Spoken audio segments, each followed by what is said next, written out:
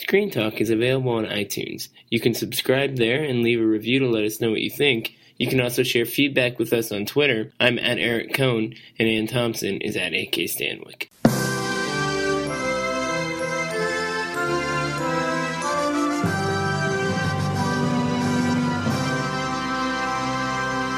Welcome to Screen Talk, IndieWire's weekly podcast. I'm Eric Cohn, the chief film critic, and seated across from me for the very first time in our podcast history is my friendly sparring partner, Ann Thompson, because we're both at the Toronto International Film Festival, and very excited to be here, also very exhausted, and we need to unload our brains a little bit to talk about all the things we've been processing for the last few days. Knowing that we don't have any brain cells left. Yeah, I mean, I'm sort of staring out into the distance and trying to comprehend everything that's happened over the past week and realizing that it's been a lot, but in my mind, I feel like I'm still kind of adjusting to where I am and what just happened over the last couple of weeks.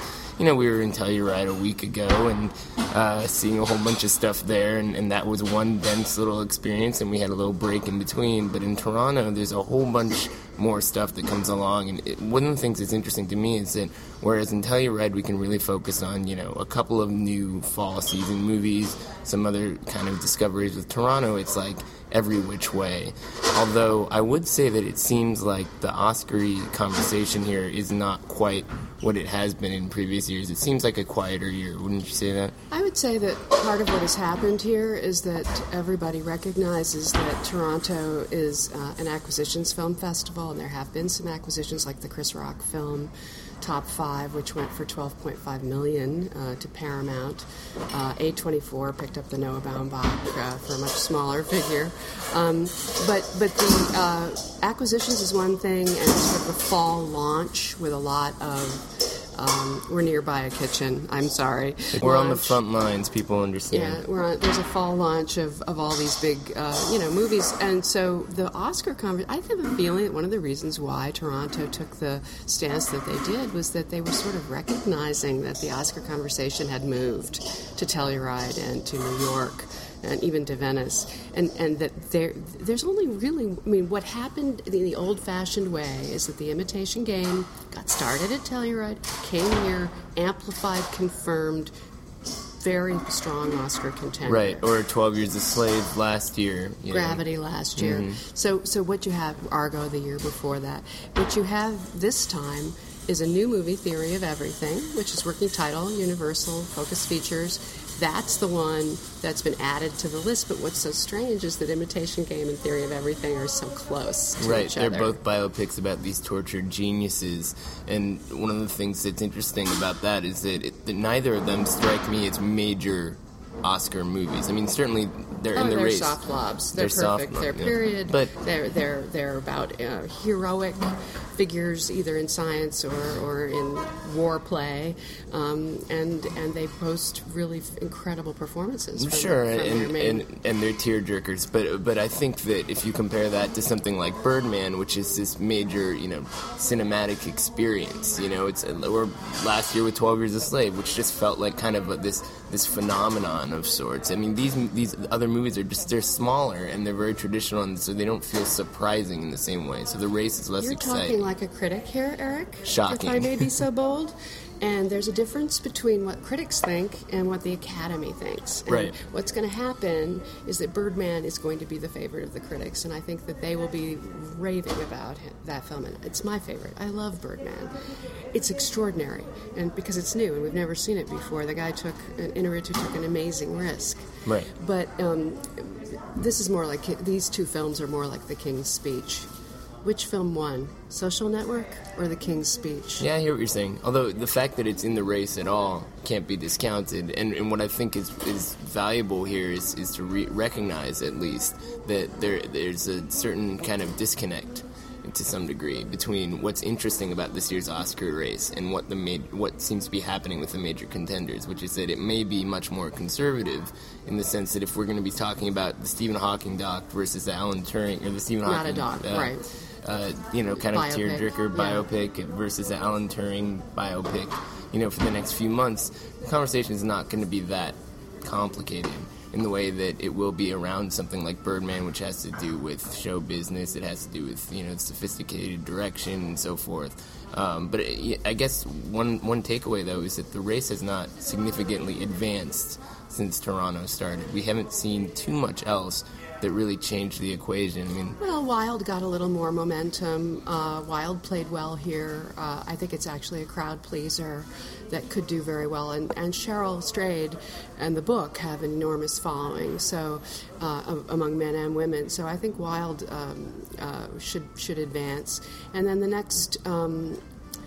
There's a movie called Nightcrawler, which I loved and has played very, very well here. Very much of a genre film, but it's about something. Nightcrawler is super cool, and the description that people have put out there of sort of taxi driver meets network is totally accurate. That's right, and it's portraying a phenomenon, this sort of awful, bloody, sanguine, ambulance chasing hideosity of local network news, which is apparently not inaccurate. And so you have Jake Gyllenhaal creating this character that is comparable to Travis Bickle in a weird way. And it's his first, I think, real performance. I mean, people say Brokeback Mountain was a major achievement for him. Which he got a nomination for. But it was a much more muted turn. I mean, this is like full-on monstrosity to the point where he's almost like this abstract presence. I mean, there's no real backstory for the guy. He's just this twisted kind of figure, chasing every news story and trying to advance his role, and you don't really know what he's capable of. And it's interesting to compare that. I mean, the point I wanted to make is that if this movie gets the reviews that it might get, if it does well at the box office, all these things have to happen. Yeah. If Open Road, it does everything right, maybe Jake could get a nomination. But that's a very long if, and it's a very competitive category. Right. I mean, it seems more like, again, it's the critical favorite type of a thing, and in this particular year, it's a tough one. More likely, it seems, is St. Vincent, which I saw earlier in the festival. Another very sentimental tearjerker of sorts with Bill Murray, but it's Bill Murray doing his first really interesting performance in a long time as this alcoholic Brooklynite who bonds with the young boy who moves in next door. Very traditional in certain ways, but it works for what it is. It's not really my kind of movie, but I could tell. It hasn't gotten that good reviews, though. It doesn't feel like a critic's picture at all. Oh, so now the critics matter from the Oscar race. It has to be both. Okay. Interesting, because I think that with St. Vincent, it's something of an interesting dark horse because, it's a Weinstein Company, which also has Imitation Game, and, Guess which horse they're going to put their money presumably Especially they're going to since they're invent opening this one, St. Vincent, much earlier. Right, so they've got Benedict Cumberbatch, but it's almost like Bill Murray is the insurance, just in case something goes awry.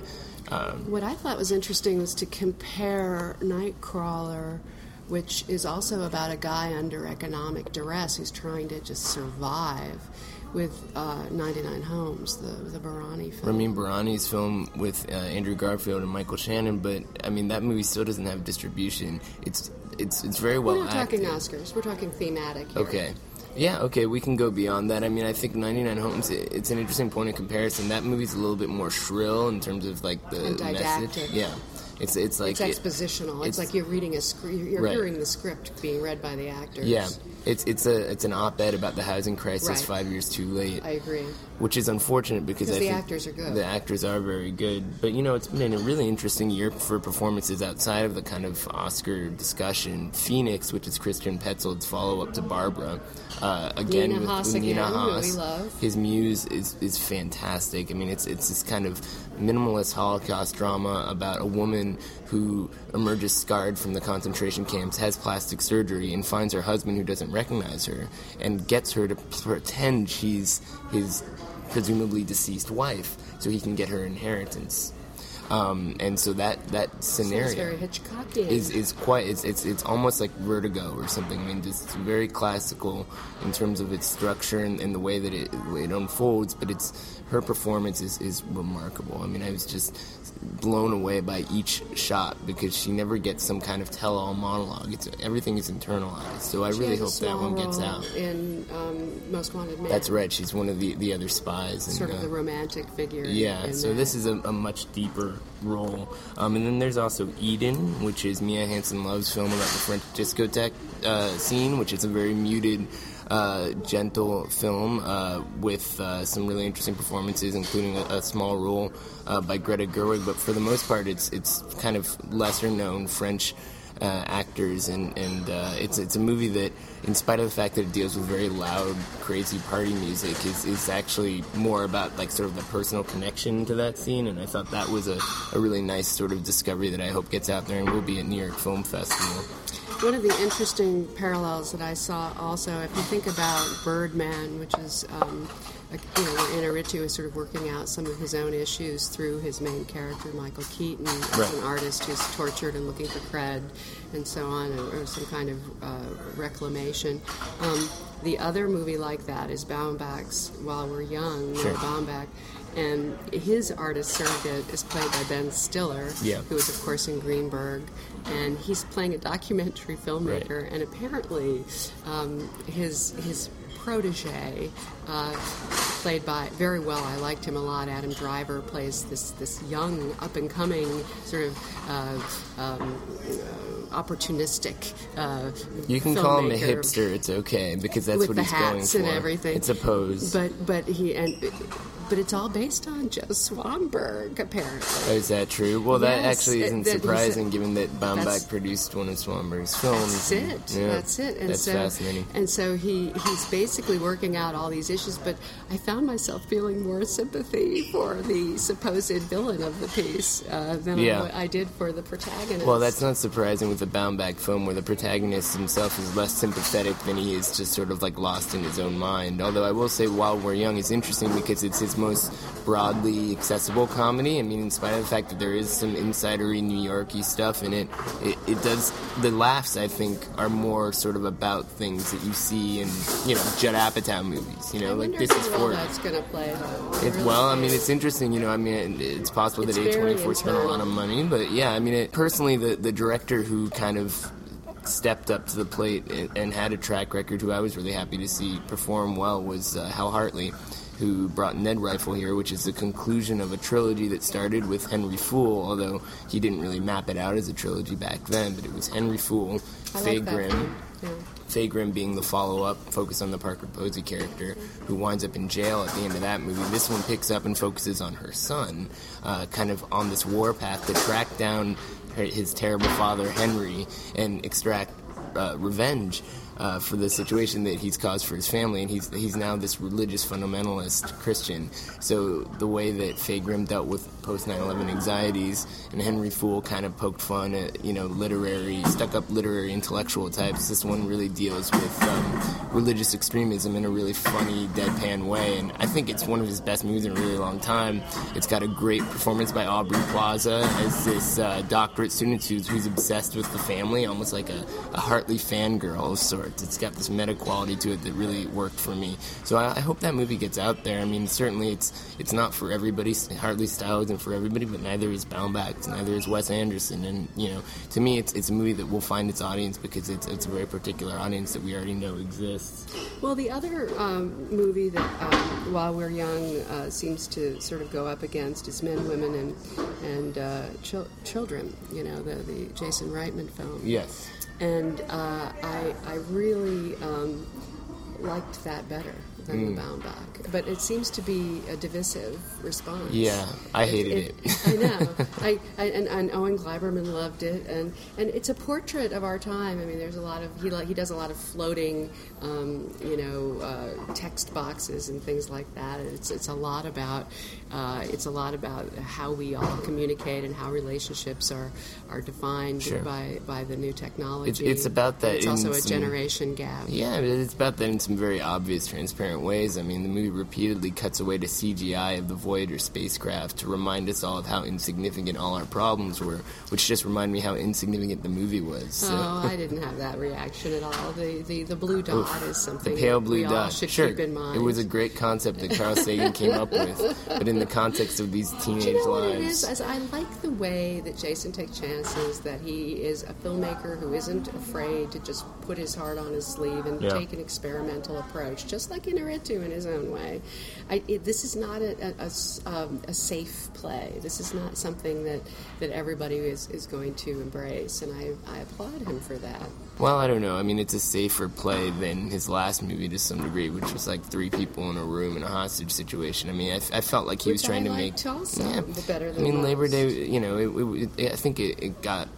people were harder on it than they maybe should have been, but this one is asking for it more. It's more of, I felt like it was more of an attempt to do an American Beauty style kind of take on, what is suburban life today and so forth. And, there's always been a sort of conservative streak to his filmmaking. He's a professed libertarian, and, the idea of kind of sympathizing with the 1% and up in the air was sort of the height of that, or the pinnacle of that. But in this one, it seems almost like, especially towards the end of the film, which I won't spoil because I'm sure people are eager to see it now, but it seems like it's sort of saying that we should retreat from our problems, and sort of the way that our digital lives expose us more is something that means that it's okay to just kind of accept that we're all unhappy and just kind That's of not let what the I got dream from go it at on. all. He absolutely celebrates the young couple who are actually spending real time with each other, having a real romance, being able to express real feelings. He's celebrating that. He's anti-technology in his way in this movie. Which is why I'm saying it's kind of conservative in a certain sense. That I agree with. But, it'll be interesting to see how a movie like that kind of gets beyond the stigma that Toronto has now placed in front of it. It doesn't strike me as an awards movie in any Not particular at all. way. No, never so it's got was. other kinds of ways that it can get out into the world.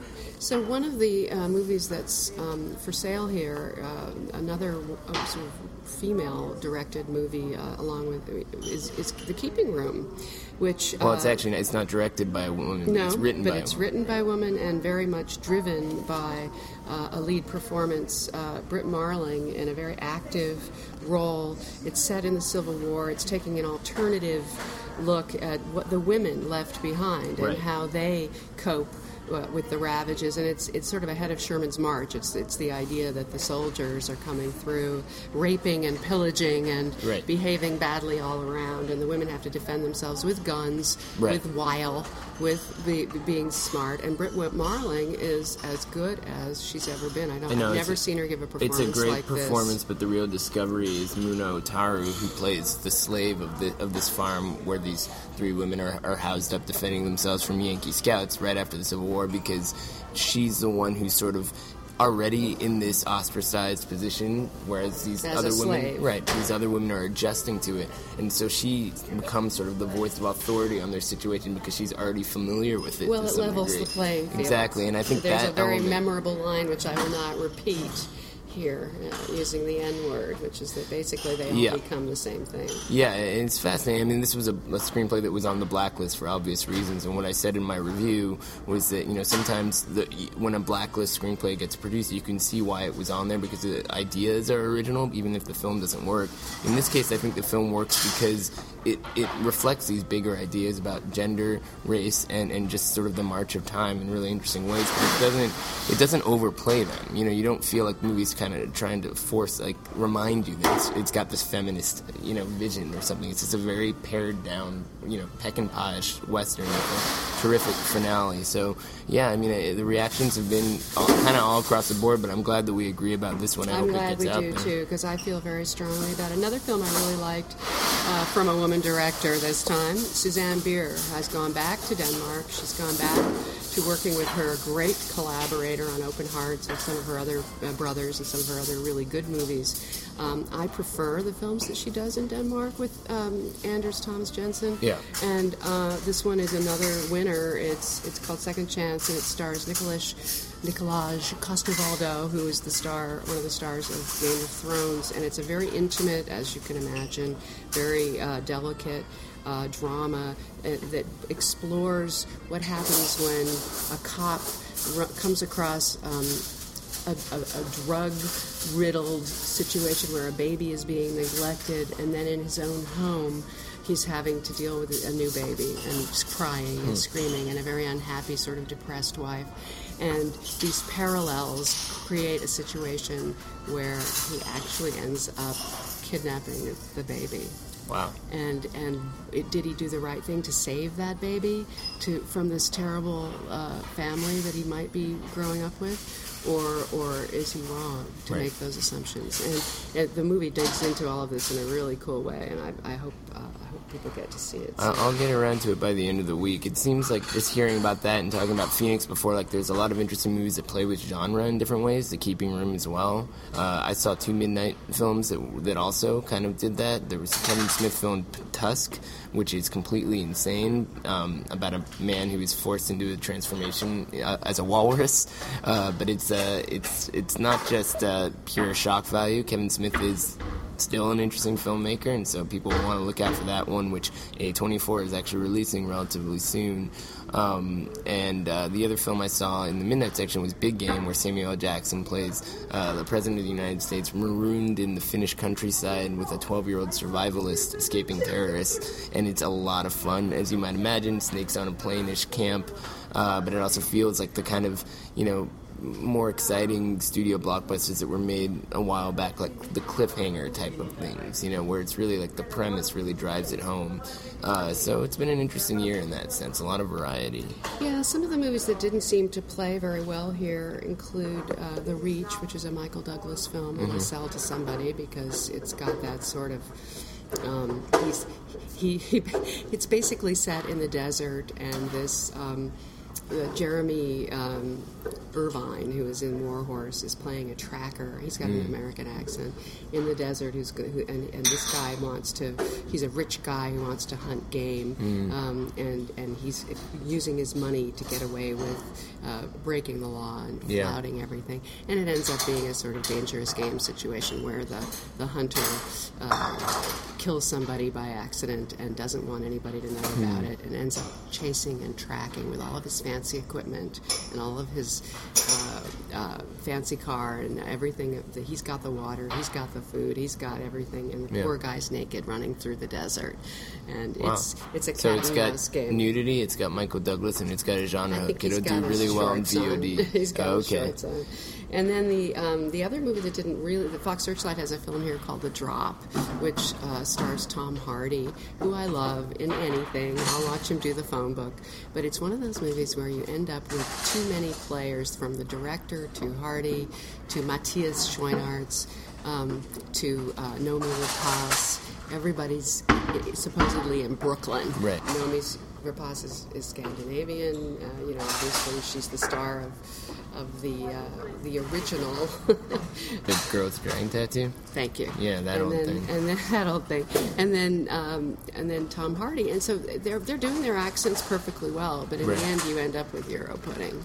Right. Even if James Gandolfini is in it. Well, so that's a movie that's actually opening on Friday, so by the time people listen to this, they can go see it for themselves, just for the sheer, kind of value of seeing James Gandolfini's last performance. There's plenty of other movies here that, we just don't know when we're going to have a chance to engage with them again, including The Keeping Room. I want to plug one documentary just in case TIFF's veteran doc programmer Tom Powers listens to this and gives us a hard time, which is Roger Waters' The Wall, co-directed by Roger Waters, and it's partly a concert film in which Waters performs The Wall with this amazing set piece in a huge crowd in France, but it also cuts between that and a very artfully shown visit that he pays to the grave sites of his grandfather and his father, who were both killed in action in the 2 world wars. And it really manages to kind of like deepen the themes of The Wall in ways I didn't expect it to. So that's one that's definitely worth looking out for. I don't know if there are any other documentaries that I can really plug right now aside from the ones that we talked about at Telluride. So, but the other thing that happens here in Toronto, you go over to the Scotiabank Theatre and you get in line, and you hang out and you ask everybody that you see what they like. I mean, I'm sorry that I missed Pawn Sacrifice, which Ed Zwick directed, which has gotten some really good word. I'm sorry that I didn't see The Cobbler, Tom McCarthy's film. I'm not so sorry, based on word of mouth. It's got terrible word of mouth, but I really want to see what he did. It sounds like an experiment. Right. It may have gone wrong, but sometimes experiments are exciting. Right. Well, speaking of getting in line in the Scotiabank Theatre, we've got our 1:30 screening. Oh, we better get going. So we better have do to this. See the Chris Rock film because that's the big hit of the festival, really. Although that one did get distribution, so you'll see it too. On that note, thanks, Anne. Thank you, Eric.